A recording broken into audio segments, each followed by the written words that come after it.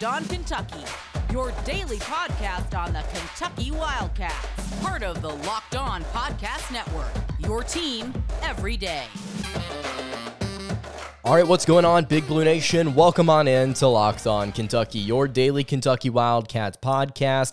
I'm your host, Lance Dahl, writer for Sports Illustrated for various SEC-related things, but on this podcast specifically, we take a dive into all things Kentucky athletics. On today's episode of Locked On Kentucky, going to be talking about Bryce Hopkins entering the transfer portal. Also going to be talking about Kentucky football spring game, maybe some of the things to expect out of the Wildcats tomorrow. And then also, finally here, going to talk about Terrence Shannon Jr. has officially announced that he will be entering the transfer portal he played with the Texas Tech Red Raiders, and I think that he's somebody that the Wildcats should definitely take a look at. If he's not already on the radar, and I assume he is, he's somebody that should definitely be looked at. All right, so let's go ahead and get into it. Bryce Hopkins announced he was entering the transfer portal just yesterday. He said this on social media, said, quote, "This journey has been a dream come true. I've always wanted to play for Kentucky growing up, and it came true. I can't thank the Big Blue Nation enough for embracing me like you did. There are so many memories that I will keep with me forever. I want to thank my brothers that I've grinded with all season. I've built a bond with all of you that nobody can break, and I love you all. I want to thank Coach Calipari, Coach Brew, Coach Jay, Coach Chin, and Coach Orlando for believing in me and giving me the opportunity to play here. But with that being said, my parents and I have put a lot of thought into it, and I feel that it's best for me to enter the transfer portal." Bryce Hopkins, a guy that really didn't get a whole lot of playing time this season. Then after his solid game against LSU late in the season, Coach Cal was like, yeah, this is somebody that I should be playing. I don't know why I haven't played him more. And then he didn't play him more down the stretch. Good job on Coach Cal for shouting Bryce Hopkins out and then proceeding to not really play him. Anyway, though, Bryce Hopkins averaged 6.5 minutes per game this past season, scored 2.1 points within those 6.5 minutes per contest, and also added 1.5 rebounds per game. Shot 42.9% from the floor and 31.3% from three. It's a shame that we lose another guy with potential, and I saw somebody on YouTube comment this the other day. It's like, why are we losing these guys to the transfer portal? I mean, this is yet another guy that has come through Kentucky that we've just not necessarily gotten to see pan out. And I think that there was certainly opportunity there for Bryce Hopkins to grow as a player underneath Coach Cal and the Kentucky Wildcats. But when you look at some of the guys that were playing ahead of him, and then you look at what this situation for him would look like next season, I don't really see how you carve out a role for him. And to be quite honest with you, if I were in his position as a former four-star, close to a 5-star actually, I understand why he wants to go potentially explore his options in the portal, and he wants to potentially go play for another school if he wants an expanded role in his sophomore season. So I don't think this is a bad move. I think this is a very good move for Bryce Hopkins, actually. And you look at two of the guys that could potentially be playing over him and gaining significant minutes. I mean, why am I blanking? Chris Livingston. Jeez, man. Chris Livingston will be playing significant minutes ahead of Bryce Hopkins, and then also Jacob Toppin will be playing significant minutes ahead of Bryce Hopkins if he were to come back next season. So I understand the move. I hate it. I hate the fact that Kentucky has lost yet another guy that they brought in to potentially contribute. And I think my gripe is more about Coach Cal not playing him last season than anything else, and not giving him the opportunity to really show what he was about. And there's nothing we can do about that now. And quite frankly, I don't think Calipari would be willing to change his philosophy there. So I get the move from Hopkins, and I wish him all the best. I hope that he's able to go succeed wherever he potentially lands. Like I mentioned earlier, had a really, really good game against LSU, had 13 points in that matchup. Kentucky really needed him to contribute in the second half, and I noted this. I actually went and copy and pasted from my notes what I said in the LSU recap. Kentucky was struggling, and I said this. I said Kentucky needed a run, and out of all the players to give the Wildcats a spark, it was Bryce Hopkins. He cut it to 6, then he cut it to 4, and Mintz cut it to 2. Then Hopkins scored again with a foul. Then Hopkins scored again with a foul. And it gave Kentucky an 11-0 run quickly, sparked by Bryce Hopkins, gave the Wildcats a 3-point lead. And then I said at the very end of my notes, the man was unconscious. Really, really strong, taking it to the paint. And I think that fans are going to look at Hopkins as a potential what if. And if he pans out somewhere else, then people will really start to ask the question, what if? What if with Bryce Hopkins? But again, best of luck to him wherever he ends up. All right, I want to talk about Kentucky's spring game, what to pay attention to. And if you've not seen anything about Kentucky's spring game, I'm going to go ahead and let you know, could potentially be explosive and entertaining. You're going to want to tune in. I'm going to talk about why in just a second, though. But before we do that, I want to tell you guys about our friends at Built Bar. Have you tried Built Bar's new creation called Puffs? It's the first ever protein-infused marshmallow. It's fluffy, it's marshmallowy, and it's not just a protein bar like Built Bar has been consistently putting out. These puffs are an absolute treat, and they're covered in 100% real chocolate, just like all Built Bars, and they've got so many different flavors to choose from. These things are going to be your new favorite. They've got so many different flavors like mint brownie, coconut and almond, white chocolate cookies and cream, salted caramel, and most Built Bars contain about 130 calories and 17 grams of protein. You compare that to a candy bar, which usually has around 240 calories, about 30 grams of sugar, and dozens of net carbs. Built Bars are really, really good for you. They're really healthy. They taste great. Replace your candy bars with these things, guys. They are absolutely phenomenal. You can go to Built.com right now, and you can use promo code LOCKED15 to get 15% off your order. Again, you can use promo code LOCKED15 for 15% off at Built.com.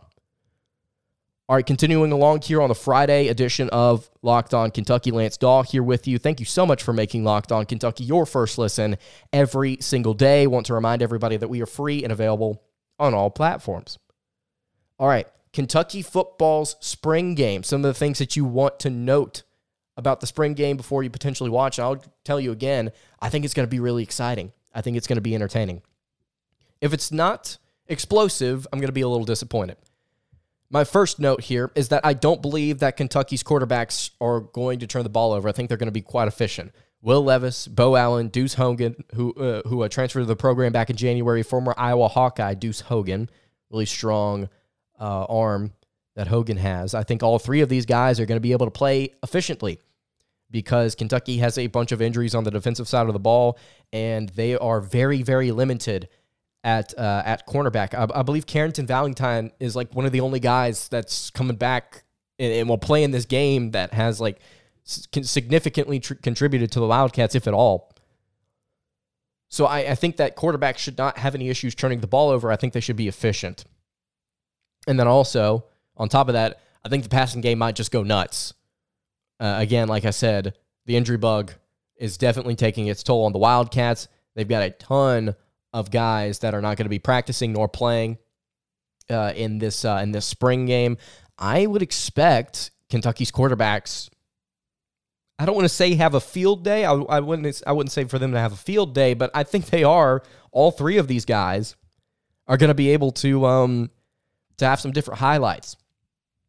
I think also you're going to want to pay attention to how the receivers look. I think you're going to want to see what Tavion Robinson looks like if he plays.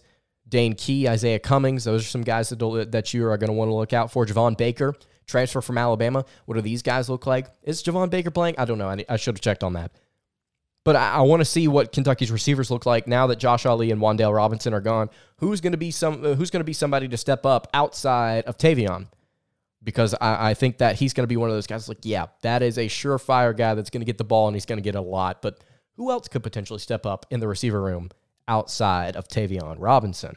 And then also, finally here, the tight ends. I think that Kentucky, with this offense continuing to build on what they did last season with Nick Scangarello, I think they're going to throw to the tight ends a little bit. So Brendan Bates, Keaton Upshaw, I think they will be able to get some touches in this game as well. Just the receiver room, the passing game as a whole, I think it's going to have success in this game, and I'm really excited to see some potential big-time plays.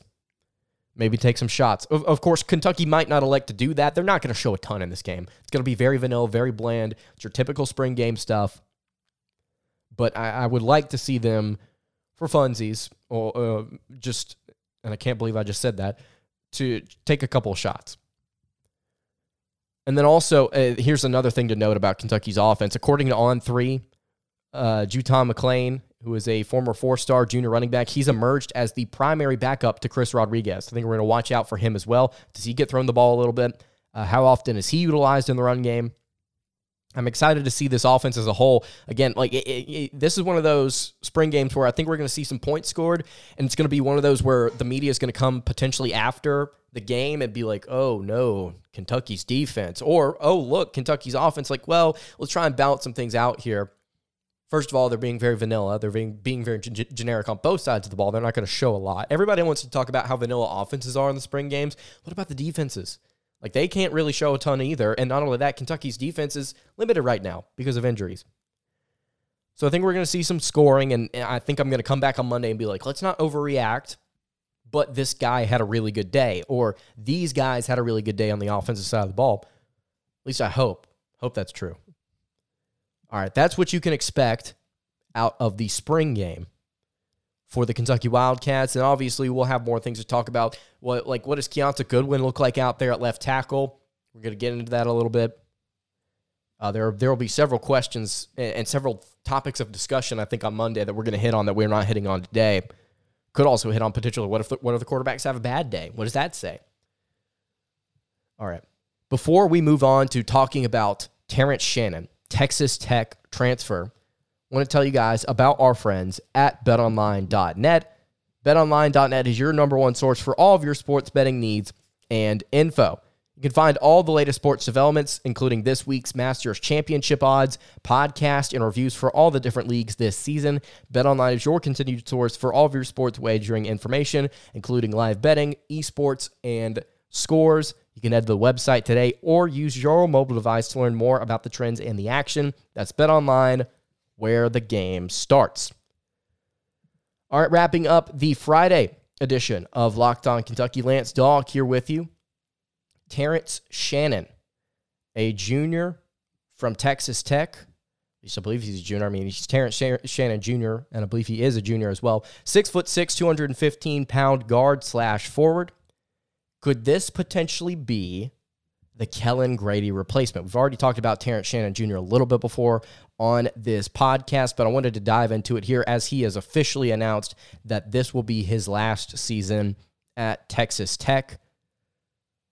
He returned to Texas Tech after declaring for the NBA draft last year, and he said on Twitter, he's had an amazing 3 years at Texas Tech University, said that all the fans have been nothing but great to me.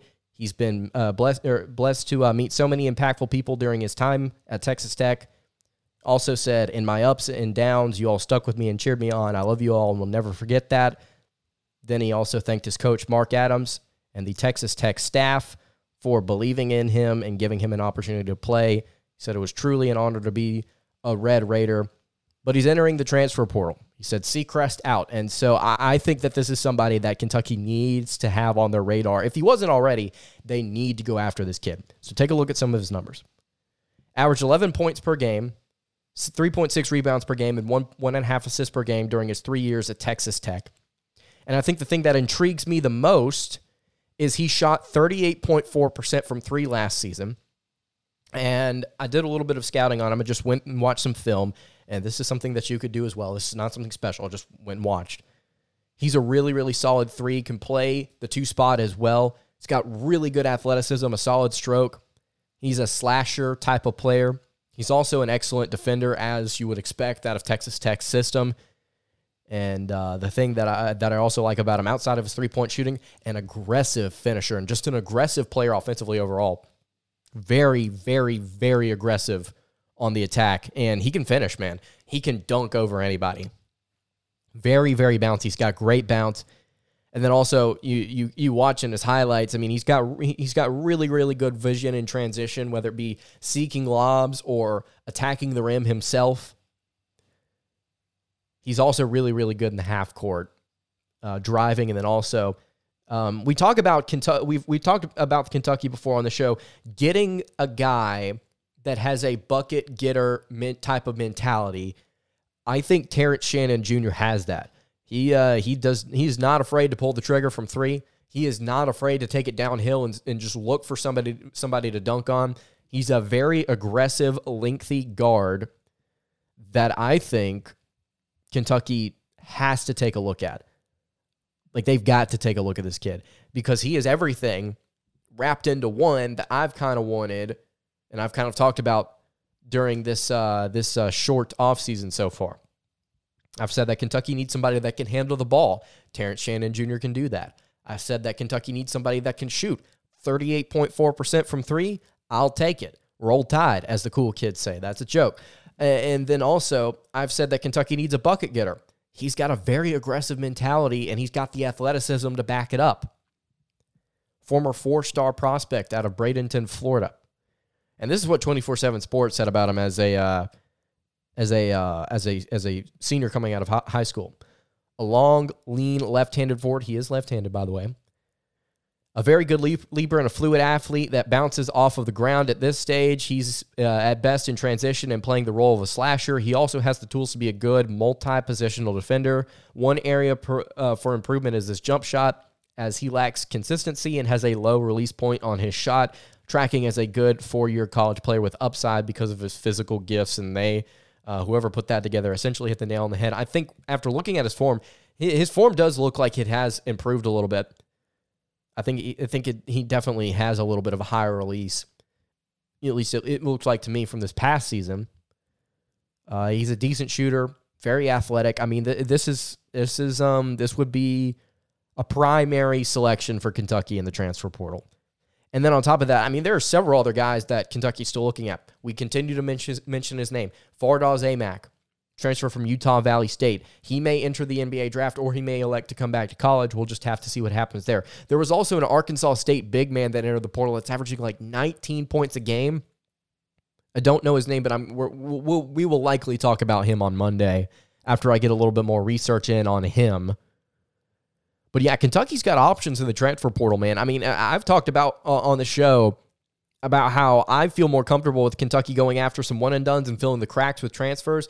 And they've got some 5-star kids on roster next season, no doubt. I mean, Cason Wallace and Chris Livingston are going to contribute.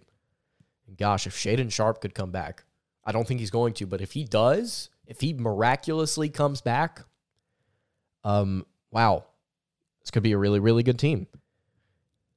But yeah, I think that while it is great that Kentucky can definitely kind of pick up whoever they want as like one-and-done prospects, I think getting somebody like Terrence Shannon, who was like a 90th overall player in his class, and getting to see how he's panned out through 3 years, I mean, he looks like somebody that Kentucky would definitely benefit from picking up.